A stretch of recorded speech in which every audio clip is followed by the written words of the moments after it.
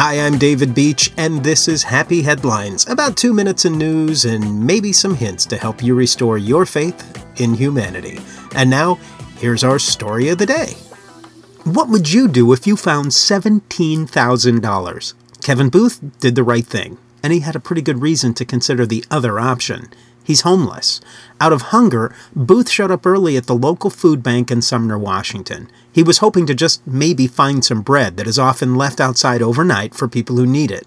Instead, he found inside the box a brown paper bag containing $17,000. He wondered what he should do. Should he stay or go with the bag?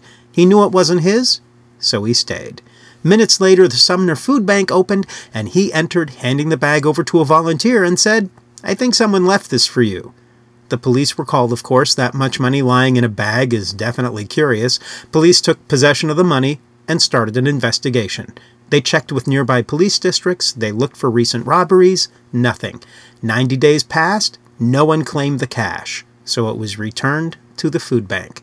Kevin Booth was awarded a citation for his honesty. The food bank has known Booth for years, and even though he has turned down offers of shelter, they were able to provide him with blankets and clothing and gift cards. Booth will receive a lot of help, and the food bank, it's upgrading its equipment to continue feeding its 1,000 visitors per month. Honesty continues to pay off. I'm David Beach. That's today's Happy Headline. Thank you for listening in. Come on back tomorrow. Now, go out and make someone's day.